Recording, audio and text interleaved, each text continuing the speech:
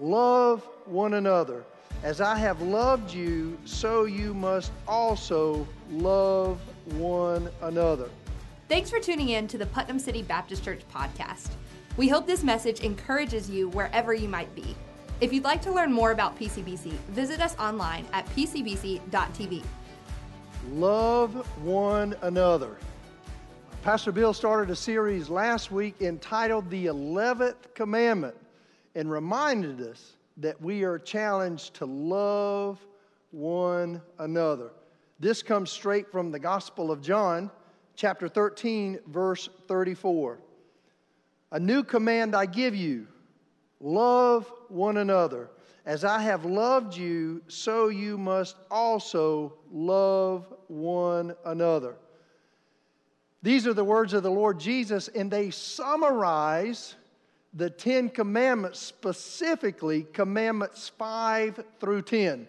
If we go back and look at the original tablets, if you will, that the Lord gave Moses, the first 4 of the 10 Commandments deal with our relationship with God. And the next 6 commandments, Commandment 5 through Commandment 10, deal with our relationship with one another. And Jesus clarifies in the New Testament with an 11th commandment that really summarizes Commandment 5 through Commandment 10. And he does it in a way, as Pastor Bill pointed out last week, that's not in the negative, in the sense that we go back and read Commandment 5 through Commandment 10, and it says, thou shalt not. Thou shalt not. Well, Jesus summarizes these commandments in one single command that has been called the 11th commandment. A new command I give you, love one another. It's not an easy command. And if we would be honest with one another, there are times that it is a very difficult command in that we would love one another. Because the Apostle Paul reminds us in 1 Corinthians 13 that love is not simply an emotion. Although it can involve emotions, love is an action. Love has shoes on, as one pastor said, and it's not always easy to love. One pastor writing about this idea of loving one another wrote, to live with saints above, referring to when we get to heaven, he said, to live with saints above, this will be glory. But to dwell below here on earth with saints we know, now this is another story. The pastor certainly hit the nail on the head with that little saying, because relationships are not always easy. Friendships can sometimes be messy, even relationships within the body of Christ. As a matter of fact, I ran across this past week of silly things that people in the church actually argue over. Instead of demonstrating love to one another, church folk actually bicker back and forth and sometimes even fight, not just with their words. Sometimes it goes beyond. Listen to this. One church, a board met and had a literal argument over the appropriate length of the worship pastor's beard. Some thought it should not go past 1.5 inches. Others thought this to be ridiculous, so a verbal fight broke out. There was another church that had a board that met on whether or not to build a children's playground or to use that land for a cemetery. And the discussions heated up in such a way that people's feelings were hurt. Here's another one I'm sure that would never happen here at Putnam City Baptist Church. But it seems that a group of deacons were meeting, and one deacon accused another deacon of sending an anonymous letter and decided to settle the matter in the parking lot. So words were not enough to settle the matter among these deacons. They had to take it into the parking lot. Now, I could go on because the article actually listed 24 different disputes that took place in churches among people who say they love Jesus and are called to live according to the 11th commandment. Understanding that love is a verb, we must ask the question, what does it look like to love one another? Pastor Bill said over the next weeks we'll be looking at other one another passages. And each of these one another passages in the New Testament help explain what it looks like to love one another. Each of these help explain what it looks like to see love in action. This week, we're going to be looking in Ephesians chapter 4, verse 32, at a one another the Apostle Paul gives us. But he gives it to us sandwiched in a very short passage. So we're actually going to read verses 29 through 32. Ephesians chapter 4, verses 29 through 32, and learn what it looks like to love one another. Here's how it reads, beginning in verse 29. Paul writes, "Do not let any unwholesome talk come out of your mouths, but only what is helpful for building others up according to their needs, that it may benefit those who listen. And do not grieve the Holy Spirit of God, with whom you were sealed for the day of redemption. Get rid of all bitterness, rage, and anger, brawling and slander, along with every form of malice. Be kind and compassionate to one another, forgiving each other, just as in Christ God forgave you." Pray with me if you would before we unpack these few verses together. Father, thank you for this day. Thank you for your word, the power that's in it, and the Holy Spirit in whom you've given us to teach your word. Father, I pray that your Spirit would have full reign today in my heart, in the heart of all of those listening, to accomplish your purpose and your will in our lives, that when we finish this time together, we might put into practice what we learn and truly love one another. In Jesus' name, amen. There are 4 things in this passage that help us understand how we can love one another.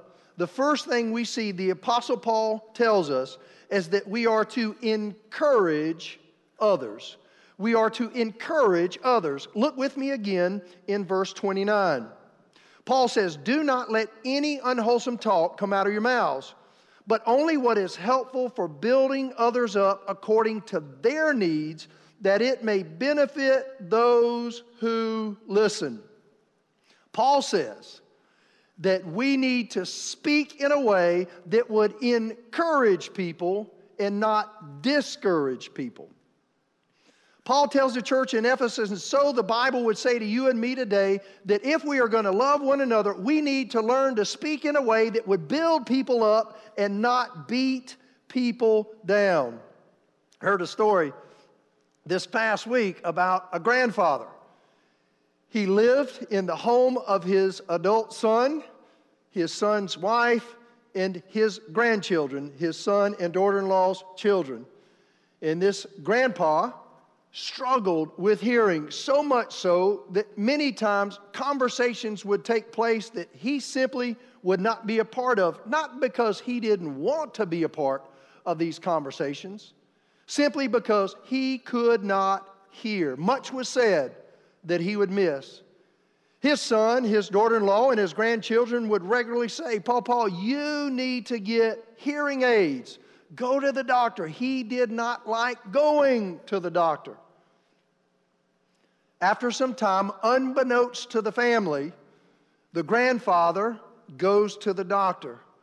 The doctor shares with him that there are some very small, invisible to others, implants that can be placed inside of his ears that would give him hearing even better than he had when he was a young child.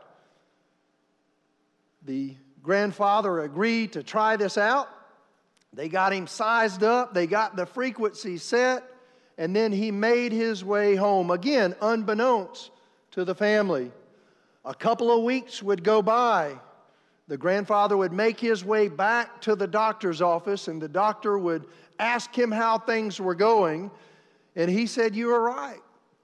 I'm hearing very well." He says, "As far as I can remember, my memory is not as great as it used to be, but as far as I can remember, I can hear better today than I heard even when I was a child." And the doctor would check all of the frequencies and these other things that would indicate that the doctor would concur with what the grandfather would be saying. So the doctor then said to the grandfather, "I guess your family must be excited that you can hear all of the conversations that are taking place in the home." And to that, the grandfather replied, "My family does not know that I can hear yet. As a matter of fact, I've heard so much that they don't know that I have changed my will 3 times. The grandfather changed the will 3 times because of the negativity that he heard even in his home. The Apostle Paul, as he leads into our one another this week, teaching us how to love one another, says if we are going to demonstrate love to one another, we must first learn to speak encouraging words. Surely you remember the statement that we all learned as kids: "Sticks and stones may break my bones, but words can never hurt me." I'm not sure as to the origin of that statement, but I do know that it is a lie from the pit of hell. Words hurt. Words can be destructive. They can be discouraging. So much so that in the book of Proverbs, Solomon wrote in chapter 18, verse 21, the tongue has the power of life and death. I remember growing up in a very small town.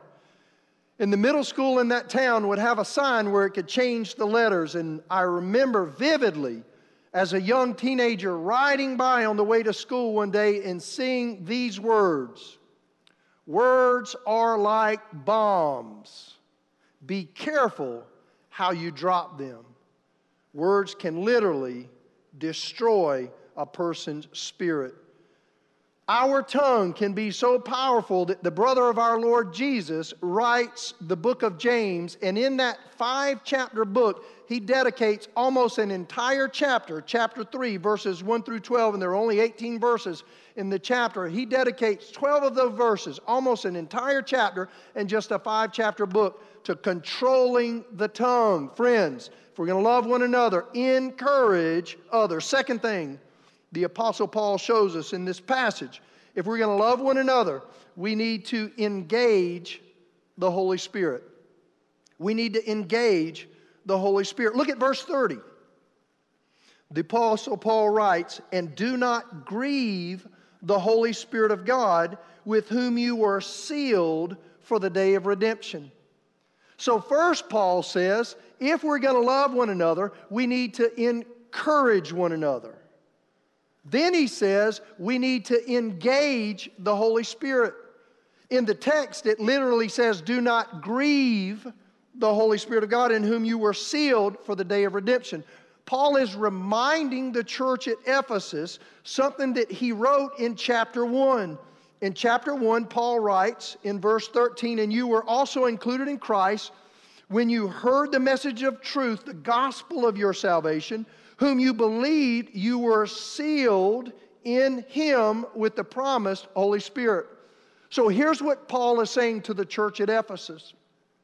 He says, when you heard the gospel, which he clearly explains in 1 Corinthians 15, verses 2 through 5, he clearly explains that the gospel is when Jesus, the Son of God, who is God the Son, leaves heaven and comes to earth, lives a perfect life, tempted in every way, yet without sin, dies a sacrificial death. Jesus dies on the cross not because he deserved death, but because we deserved death, He was buried in a grave, then He was raised from the grave, declaring that all that was necessary for our sins to be forgiven was done in His death, burial, and resurrection. What can wash away my sins? Nothing but the blood of Jesus. Friends, Paul is stating in Ephesians 1 that when we believe on this Jesus and the work He did for us, at that moment we receive the Holy Spirit of God as a seal, guaranteeing the hope that we have in Him.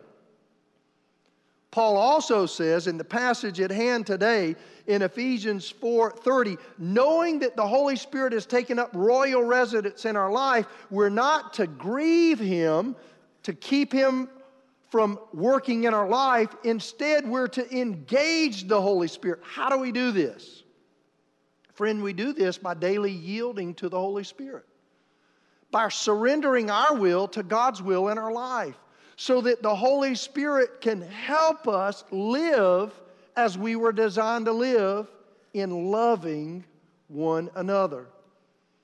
If you watched the Ask the Doc episode a few weeks ago, I shared 4 elements of prayer.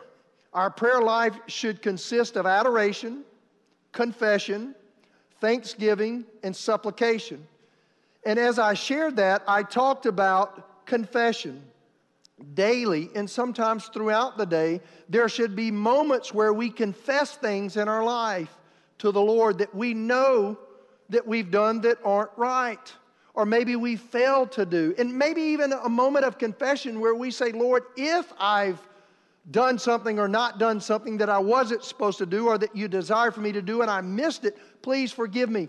And at that moment, as we cleanse ourselves before the Lord, we need to say, God, please allow your Holy Spirit to work in and through my life. Then we are engaging the Holy Spirit so He can help us produce what Paul writes in Galatians chapter 5 is the fruit of the Spirit. I'm going to give you this to do later on after. Go to Galatians chapter 5 and read verses 16 through 21. In that passage, Paul talks about the fruit of the flesh, and then he talks about the fruit of the Spirit. And when we engage the Holy Spirit, we confess before the Lord that we're sinners in our own sin, and we yield to the Holy Spirit, asking Him to work in our life. We engage Him into our life. Then He produces within us the fruit of the Spirit, and the first is love. Then there's joy, peace, patience, kindness, gentleness, faithfulness, and self-control. When we do these things, we begin to love one another as God has called us to do. We need to encourage each other. We need to engage the Holy Spirit. And the third thing we need to do is empty the trash. We need to empty the trash. And you say, what do you mean, Sean, by empty the trash? Look with me again back in the text in verse 31. Ephesians 4, verse 31. Paul writes, get rid of all bitterness, rage and anger, brawling and slander, along with every form of malice. Friends, if we are going to truly love one another, we cannot come from a place of bitterness. We cannot come from a place of rage or anger or brawling or slander or any form of malice. Now, the Apostle Paul was not writing in the current climate that we're writing in. Actually, if you study the book of Ephesians, it's the one letter that Paul wrote where he's not really dealing with any specific sin that was taking place in a local church. Rather, if you understand the book of Ephesians from front to finish, contextually speaking, he was writing to a church that had started off pretty good, and he was saying, great job. Here's what you want to consider as you continue to grow in your relationship with Christ. And in writing this, he says, encourage one another. He says, engage the Holy Spirit. And then he says, make sure that you empty the trash. because when trash exists, it's impossible to engage the Holy Spirit. And love cannot be produced from a place where there's trash in our life. Trash, i.e., verse 30, bitterness, rage, anger, brawling, slander, and every form of malice. One of the greatest social justice speakers of all times, a fighter of civil rights, was Dr. Martin Luther King Jr. And once he said this: darkness cannot drive out darkness. Hate cannot drive out hate. Only love can do this. Friends, please understand this. If we are going to win this war that's going on within society today, where anger and rage and malice is separating people, it will only be won if it comes from a place of love. Years ago, Tina Turner, she wrote a song and entitled it, "What's Love Got to Do with It?" I'm convinced, as God's Word speaks to us today, even in our current climate, His Word would say love has everything to do with it. I know there's a cry that conversations would be heard, and I do believe that we need to sit and we need to listen to each other. We especially need to listen to those that are not like us, exactly like us. We need to listen to those that don't sound like us, that maybe didn't grow up in a home like ours. And we need to be empathetic as we each other speak. But in no way will anyone find victory if we speak from a place fueled by bitterness, a place fueled by rage or anger or brawling or slander or any form of malice. The Word of God tells us to empty ourselves of such things. When we do this, we are ready for our next one another that will help us truly love one another. What is it? It is our fourth and final thing that we find in this passage. We need to extend forgiveness. Encourage others, engage the Holy Spirit, empty the trash, and extend forgiveness. Look in verse 32. Paul writes, "Be kind and compassionate to one another, forgiving each other, just as in Christ God forgives you." Now, I know forgiveness is not always easy, but it is simple. It's so simple that one pastor a long time ago once said, when we're holding on to something that might cause bitterness, that could come from a place of anger, that could cause slander or rage, he says, when we're holding on to this, we need to let go and let God. And I know that is not always easy, but it is always right. As a matter of fact, I know it's not easy, and I heard this illustrated in a story. Evidently, there was this guy some years ago. He was hiking and fell down the side of a mountain, like off of a little cliff. And as he was falling off of the cliff in desperation, he reached out and he grabbed a hold of a thin tree that was growing out of the side of the mountain.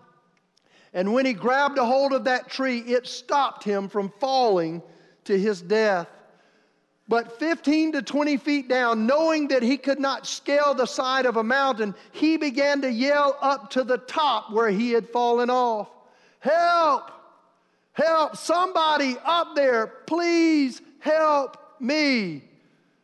And he waited and heard no one. And finally, in desperation, he cried out a prayer and said, "God, if you're listening, please help me." And all of a sudden, in a very holy voice, he heard these words, "Let go." The man holding on to the tree then shouted once again, "Is there anybody else up there?" You know, when I heard that story, I had to laugh because I've been there before. No, not on the side of a mountain, but I have been in a moment where I've needed to forgive someone. I needed to let go and let God have His will and have His way, but I did not want to, so I would cry out, does anybody else have better advice? Listen, please. Based on the authority of God's Word, not my opinion, although I do believe it's true, based on the authority of God's Word, there is no other way. If we want peace in our own life and within our relationships, we must begin extending forgiveness. And it's not always easy, but it is always right. Some years ago, there was a lady in our church who came to Bonnie and I after a sermon that I had preached on the need to forgive others. And she shared a very difficult story. I won't be too specific. It happened years ago in a whole other place, so no one would be able to guess, but I'll still not be too specific for the sensitive nature of the story. This young lady was a preteen and she had an older teenage brother. Late at night, one night, the brother entered into her room and explained how big brothers and little sisters were supposed to have a special relationship. And for the next few years, until she was old enough to understand what was going on, she had been taken advantage of. When she finally learned of what was really happening, she told her brother, if you ever set foot in my room again, I will tell Mom and Dad. And then she would grow up into a young adult and get married and experience a lot of pain in her relationships because she lived with something that hurt deep inside. And bitterness and anger and malice and rage had been burning within. Until one day she heard a message like this, and she realized the only way that she would find peace would be to forgive her brother just as God had forgiven her in Christ. So as an adult, she called her older adult brother and she said, long ago, you remember what you did to me. I forgive you. Her brother did not ask for forgiveness. She wasn't even sure if her brother really wanted forgiveness, but she knew that for her to be right with God and experience the peace that she longed for in her relationship with God and her relationship with others, that she didn't need to be right, she needed to forgive so she could make things right. Friend, this isn't easy to do, but countless numbers of people have learned the secret to knowing peace and loving one another, and that is forgiving others. This was a story I read about this week. There was a gentleman who worked late hours at a fire department, and on his way home after a long shift, he fell asleep at the wheel, and falling asleep at the wheel, he went into another lane and hit another car head on. In the collision, the lady died instantly, and so did her unborn baby. It just so happened that this lady was married to a pastor of a church, and when it came time for the prosecution to move forward with charges of involuntary manslaughter on this fireman, the pastor went to the prosecutor and pleaded the case of the fireman and asked that they would allow his hearing to be dismissed and the man to walk free, with one condition, that the man would have coffee with the pastor.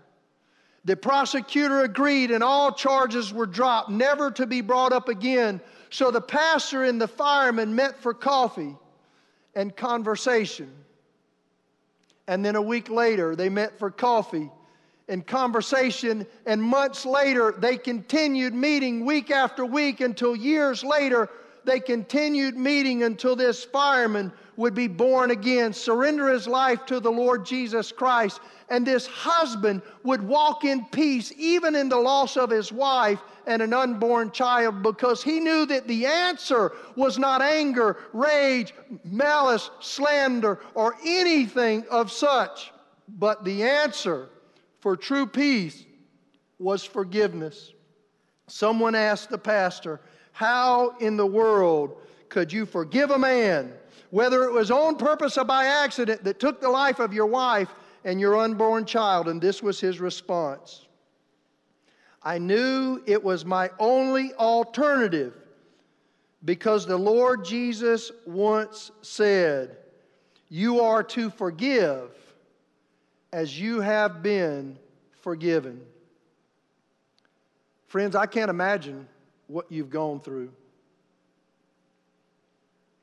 I know some of you are hurting even right now, and I cannot begin to comprehend what you're experiencing or what you've experienced. No one knows your journey but you and the Lord Jesus. And He can identify with you right where you are. And just as He said when He was hanging on the cross to all of those that wrongly accused Him, hurled insults at Him, and requested that His life be taken away from Him, He said, Father, forgive them, for they know not what they do. I would encourage you, if you want peace, to learn to love one another and extend forgiveness even to those that have hurt you in a powerful way. These are not my words. These are the words of the Apostle Paul. Encourage one another. Engage the Holy Spirit. Empty the trash. And extend forgiveness. Let's pray. Father, thank you for our time today, for loving us more than we deserve, for being better to us than we could hope or imagine. Thank you for extending forgiveness to us, even though we did absolutely nothing to earn it. I'm reminded of Romans 5 at the moment, even as we pray, where you demonstrated your love for us, even though while we were yet sinners, Christ died for us. May we extend that same forgiveness to others. Lord, as we pray, I ask you to be with two groups of people.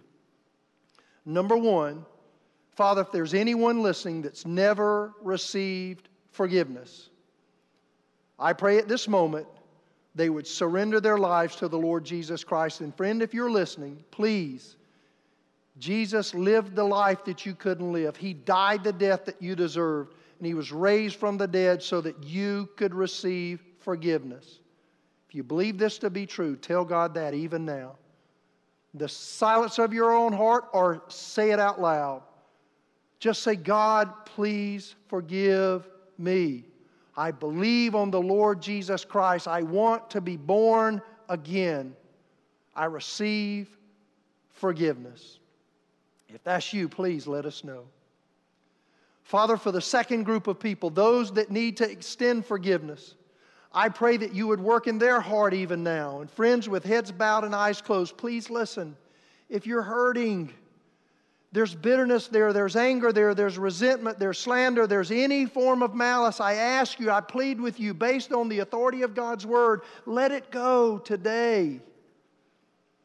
And let God have His will and His way in your life. Tell Him now, say, God, please help me to forgive. And in the power of the Holy Spirit, friend, I encourage you to go and forgive. Thank you, God, for the work that you've done and the work that you will do. In Jesus' name, amen. Before we leave, I want to say one more thing. Friend, today, if you realize you needed to forgive someone, in counseling others over the past almost 3 decades, I have had some that say, the person that I need to forgive is no longer alive today. Friend, you can still forgive them. I'll tell you, as counselors tell people on a regular basis, write that person a letter. Get it off your chest. Write that person a letter saying what you would have said if you were able to sit across from them.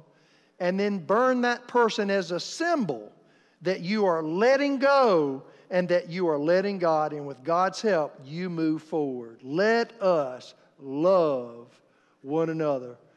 Whatever you do, as we dismiss today, remember that God loves you, and so do we. Have a great week. Thank you for spending time with our church family. If you would like to learn more about our ministry, visit us online at pcbc.tv. There you can also contact us and find out how to connect with us through social media channels.